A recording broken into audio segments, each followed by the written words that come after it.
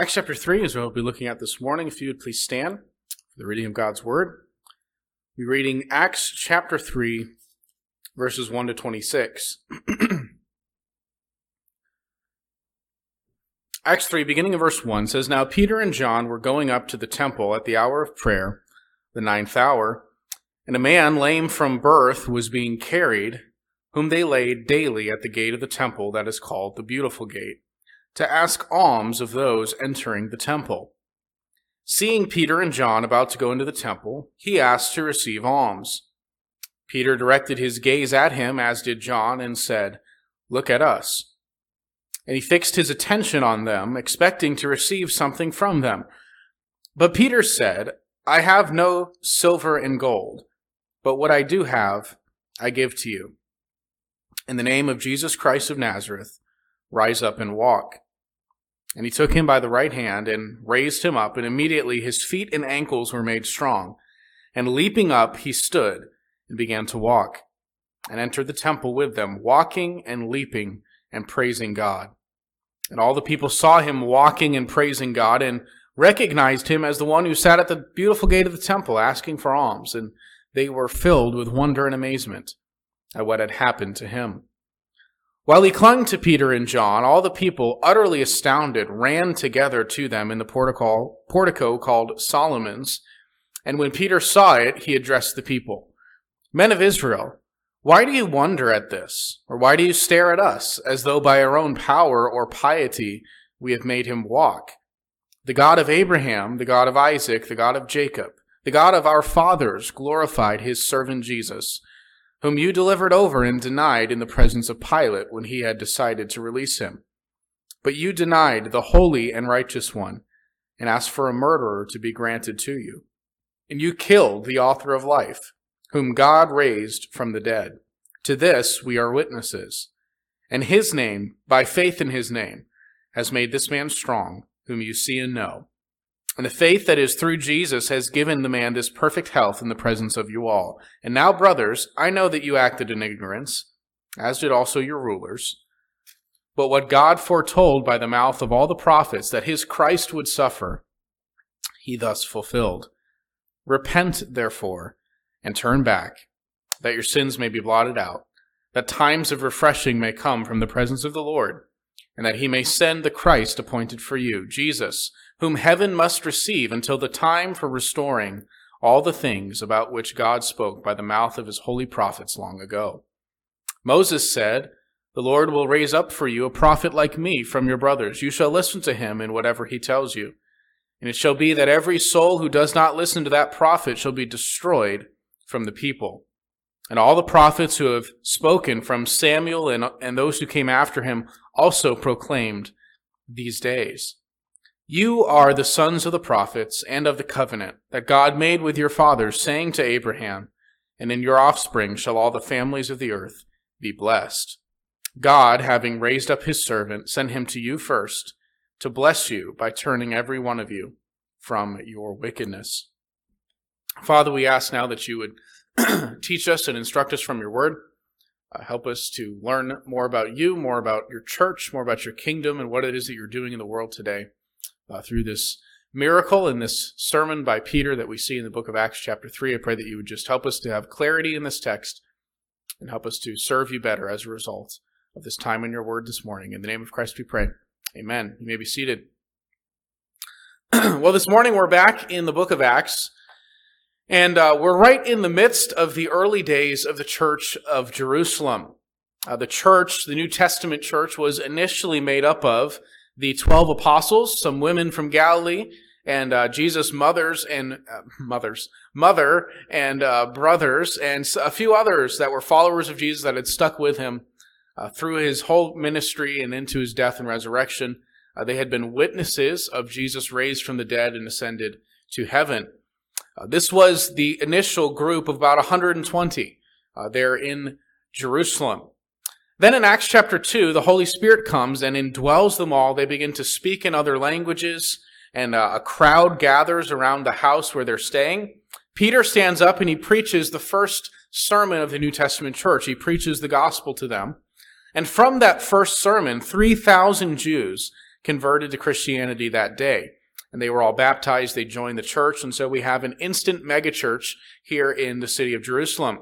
God is obviously working in some unusual ways in their midst. Back toward the end of the previous chapter, you may remember Luke describing the early church. He said, "They devoted themselves to the apostles' teaching and the fellowship, to the breaking of bread and the prayers, and awe came upon every soul, and many wonders and signs were being done through the apostles." Today we're going to see one of those miracles done by the apostle Peter.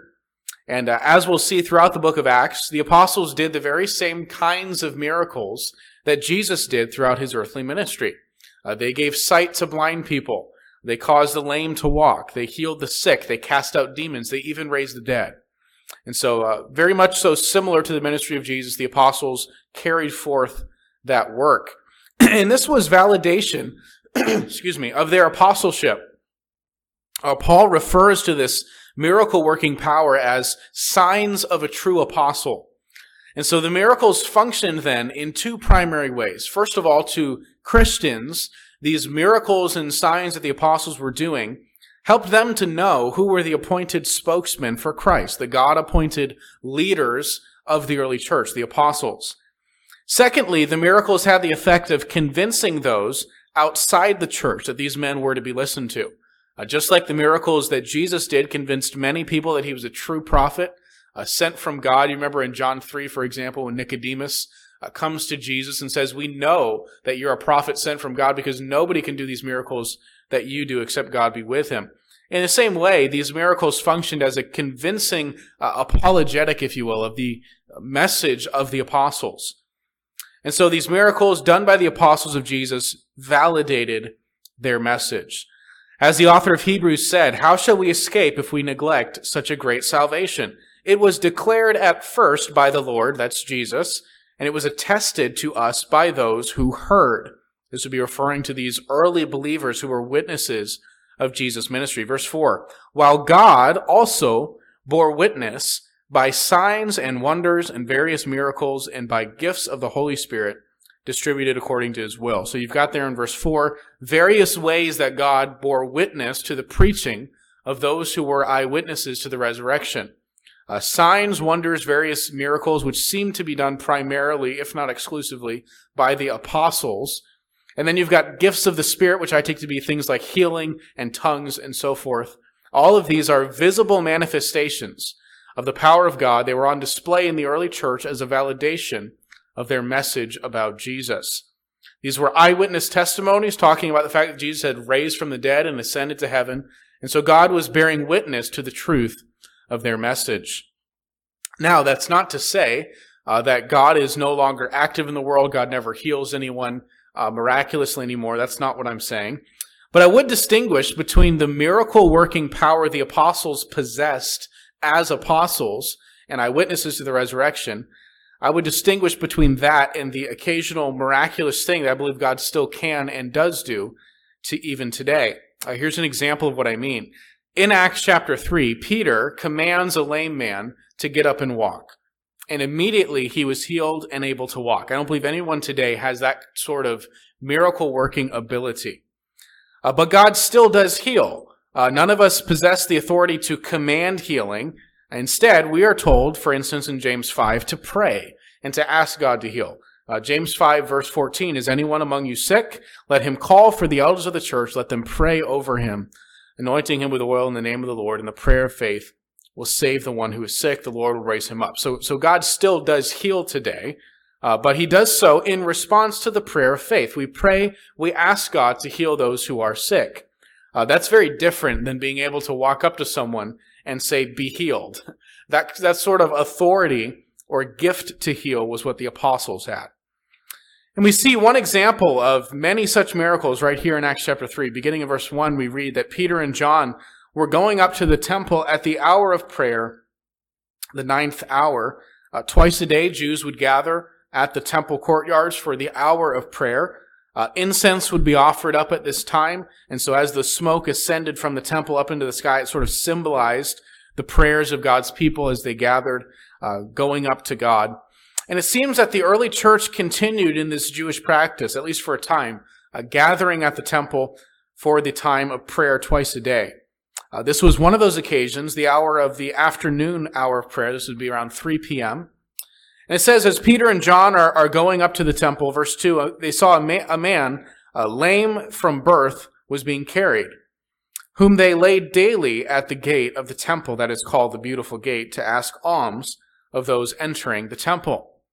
This was a very normal part of life in first century Israel. If you were a widow in that culture, or if you were a man with some sort of physical problem, blindness, leprosy, or a lame man like this, you really did not have a way to provide for yourself. You would be forced to a life of begging. This man was lame from birth, as we'll find out in the next chapter. He's over 40 years of age. And so for decades, this had been the reality for this man. He was a lame man, he could not walk, and he was forced to beg. Luckily for him, though, he at least had some people who cared enough about him to carry him to the temple each day during the hour of prayer. And that's where he would lay there on the steps, presumably, of the temple and beg for alms. The temple probably was a decent place for him to be. After all, these people are coming to pray, and maybe they thought, if I help out this poor fellow, this deed of kindness and charity will earn me favor with God. And so this was the routine for this man. Every day, twice a day during this hour of prayer, his friends would carry him over, lay him there, and he would ask for alms. The text says he did this every single day. Every day they carried him there, and every day he would ask money of the large number of people that would be coming by. Verse 3, it says, seeing Peter and John about to go to the temple, he asked to receive alms. Peter directed his gaze at him, as did John, and said, look at us. And he fixed his attention on them, expecting to receive something from them. So he's thinking, great, these guys are going to give me some cash. Normally if someone is begging, everyone just kind of ignores them except for the people who are actually going to give them something. So the fact that Peter and John say, hey, look over here, that gets his attention, gets him excited, thinking they're going to give him something. But verse 6, Peter says, I have no silver and gold, but what I do have, I give to you. In the name of Jesus Christ of Nazareth, rise up and walk.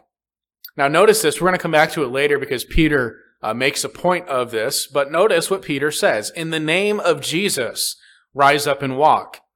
When Jesus healed someone, he possessed authority in and of himself to command the sickness to leave the body, to command the storm to be still, to command demons to be gone.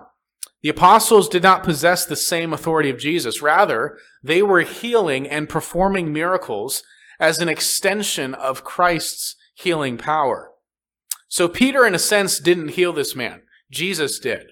Peter was merely an instrument by which Jesus provided this healing. This will become important later because people started to look at Peter like he was really something.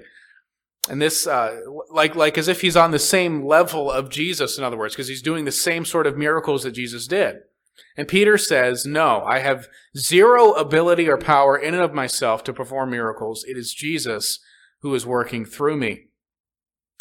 This must have come as quite a shock to this lame man. Of course, he's expecting to receive some cash, and instead, Peter commands him in the name of Jesus to rise up and walk. And he says this to a man, again, who had been lame from birth. He had never walked. He doesn't know what it means to get up and walk. He had never felt that. He had never done that. Verse 7 says that Peter takes him by the right hand, raised him up, and immediately his feet and ankles were made strong. And leaping up, he stood and began to walk. He entered the temple with them, walking and leaping and praising God. Now, if you've ever been around kids, you know this is not how this works. No kid learns how to walk all at once. There's a process of a few weeks or even months where they first kind of stand up all wobbly while they're holding on to something, a table or a chair or something. And then after a few weeks of that, they try to take a step or two and then they fall down. And they get better and better until eventually they're able to walk. And even then, it's very careful, it's very wobbly and uncertain. This man had never walked before, but all of a sudden, the feet, the ankle muscles are made strong. He's able to stand up. He's able to walk. He's even able to jump. Instant healing, total healing. And it's no wonder the man is jumping in the air and praising God. No doubt he had given up hope decades ago of ever being able to walk. Verse 9 says, all the people saw him walking and praising God. And they recognized him as the one who sat at the beautiful gate of the temple asking for alms. They were all filled with wonder and amazement at what had happened to him. So they knew this guy. He had been sitting there asking for money every day for years. They all recognized him. They knew that he couldn't walk. And so they are absolutely amazed at this sudden, dramatic healing. Verse 11 says, while he clung to Peter and John, all the people, utterly astounded, ran together to them in the portico called Solomon's. Now this sets up Peter's sermon. And so just like in Acts chapter 2, God performs a miracle that draws a crowd to Peter, and he seizes the opportunity to preach the gospel. And so standing right next to him is this man who's now able to stand and walk. Peter has a living illustration right there of the power of Jesus as he preaches, a validation from God of the truth of his message. And so verse 12 says, when Peter saw it, when he saw the crowds of people astounded gathering together around him, he addressed the people. Men of Israel, why do you wonder at this? Or why do you stare at us as though by our own power or piety we have made him walk? So the first thing that Peter does is explain that he has no power to heal in and of himself. It's not like if you're godly enough or if you're super spiritual, then you'll have these kinds of abilities. Right away, Peter takes the attention off of himself and directs it to Jesus. Verse 13, the God of Abraham, the God of Isaac, the God of Jacob, the God of our fathers, again, he's speaking to a Jewish audience here, he's glorified his servant Jesus, whom you delivered over and denied in the presence of Pilate when he had decided to release him. So speaking to these devout Jews gathered at the temple, he says, the God that you worship has glorified Jesus. He did it through the miracles that Jesus performed throughout his life and ministry, and he's still doing it today through Jesus' 12 apostles. All of this is intended to prove to you that Jesus is the Messiah, but you guys killed him.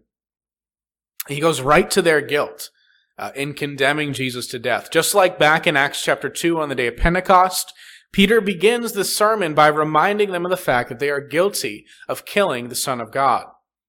Pilate had wanted to release Jesus. You remember Pilate brings out a man named Barabbas, a known murderer, and he tells the crowd, who do you want to be released? One of these is going to be put to death. One of these will be released, Jesus or Barabbas. And they said, give us Barabbas, crucify Jesus. So Peter reminds them of their sin. Verse 14, he says, you denied the holy and righteous one, and you asked for a murderer to be granted to you. You killed the author of life, whom God raised from the dead. To this we are all witnesses. Just like in Acts 2, Peter tells of the life of Jesus, the death of Jesus, and the resurrection. You guys killed him, but God raised him back to life, and we saw him alive. And then verse 16, his name, by faith in his name, has made this man strong, whom you see and know. And that faith, and the faith that is through Jesus has given the man this perfect health in the presence of you all. There's a couple of ways you could read that. Either Peter is saying that he, Peter, had faith in Jesus' name and was thus able to heal this man, or it was the lame man who had to have faith in the name of Jesus in order to experience healing. So that when Peter says, be healed in the name of Jesus, the man had to have faith in Christ for the miracle to take place. Either way, however you read that, Peter's point is clear. The miracle wasn't done by Peter. It wasn't done in Peter's name by his own power and authority. It was done through the name of Jesus. And the same life-giving power of Jesus that can heal this lame man who's never walked before can also forgive your sins. And so now that he's convinced them that Jesus was the Christ, that they really messed up in killing him, he's told them that Jesus has been raised back to life. Now he instructs the crowds on how they can be forgiven of this sin and be granted eternal life. Verse 17 says, now, brothers, I know that you acted in ignorance in terms of killing Jesus, as did also your rulers. But what God foretold by the mouth of all the prophets that his Christ would suffer, he thus fulfilled. In other words, the death of Jesus was all a part of God's plan to save sinners. You're guilty for the part that you played, but God is willing to forgive you still. Verse 19, repent therefore and turn back, that your sins may be blotted out. Once again, we note the grace of God in offering forgiveness, even to the very ones who killed his Son. Peter continues in verse 20, that times of refreshing may come from the presence of the Lord, that he may send the Christ appointed for you, Jesus. So now we're talking about a future sending of Jesus. You guys missed the Messiah the first time. You guys rejected him and killed him. But you can be forgiven of your sins, and he will come back again. Times of refreshing may come from the Lord, and he will send Jesus again. Verse 21, speaking of Jesus, whom heaven must receive until the time for restoring all the things about which God spoke by the mouth of his holy prophets long ago. So Peter is now telling them about the fact that Jesus has ascended to heaven and the future return of Jesus back to earth. He says heaven must receive Jesus for a time, while all the things that God spoke by the prophets are being restored. But then, after that's done, Jesus will be sent back. We get a hint at when Jesus will return in verse 25. We'll get there in a minute. But first, Peter explains that Moses and Samuel and all the prophets foretold the coming of Jesus. Verse 22, Peter says, Moses said, "The Lord God will raise up for you a prophet like me from among your brothers. You shall listen to him in whatever he tells you. And it shall be that every soul who does not listen to that prophet," speaking of Jesus, "shall be destroyed from the people." So this prophet, Jesus, will come to Israel, and Moses said, you'd better listen to him. Do what he tells you to do. Otherwise, you'll be destroyed. I think that's referring to the coming judgment against Jerusalem about 40 years later. Verse 24, all the prophets who have spoken, from Samuel and those who came after him, also proclaimed these days the coming of the Messiah and his kingdom. We've gone through those prophecies many times. At the end of Luke 24, we went through several Old Testament predictions of Jesus' death and resurrection and ascension. Back in the last chapter, in fact, in Acts chapter 2, we looked at several texts that Peter brought up from the book of Psalms, where he quoted and showed them how they were talking about the coming of Jesus. Verse 25, you are the sons of the prophets and of the covenant that God made with your fathers, saying to Abraham, and in your offspring shall all the families of the earth be blessed. God, having raised up his servant, sent him to you first to bless you by turning every one of you from your wickedness. Now let's look at that last verse, and this is where we'll spend the rest of our time this morning, last couple of verses there. God has raised up his servant, referring to Jesus. And he says he sent Jesus to you first, to Israel, to bless you by turning every one of you from your wickedness. This is why Jesus came. This is why he died. This is why he rose again. Notice that word bless in verse 26. The whole point of God becoming man, coming to die for our sins, was in order to bless us. And that blessing is defined by the rest of the verse. Jesus says that Jesus blesses us by turning every one of us from our wickedness. Peter is emphasizing what true conversion is. As we saw back in his sermon in chapter 2, true conversion consists first of conviction of sin, then belief in the gospel, what he calls faith in his name here, and repentance. All of those components of conversion are repeated here again in chapter 3. This is what salvation looks like. It's when God turns you from your sins. He transforms your heart. He changes your desires. No longer are you a servant of sin. Now you are living for the glory of God and in obedience to Christ. And Peter says this is why Jesus came. All that I've been telling you about the death of Jesus, his resurrection, all of it, the end goal was to turn every one of you from your wickedness. And so repent of your sin, believe the gospel of Jesus' death and resurrection, and God will transform your life. That's the blessing. So in verse 26, God will bless you by turning you from your wickedness. Now here's the cool part. Where else have we seen mention of blessing? How about the previous verse? Look at verse 25. You are the sons of the prophets and of the covenant that God made with your fathers, saying to Abraham, in your offspring shall all the families of the earth be blessed. And that blessing that God has promised back in Genesis 22 to Abraham is defined by that next verse as turning you from your wickedness. So Peter is saying then that all the families of the earth will be blessed because God will turn all of them from their wickedness to serve and live for the glory of his Son. That's the promise of God to Abraham that is now being fulfilled through the preaching of the gospel of Jesus. It's not just, by the way, that all the families of the earth will have the opportunity to receive Jesus. No, God's promise is that he will bless them by turning them all from their wickedness. All the families of the earth, or all the nations.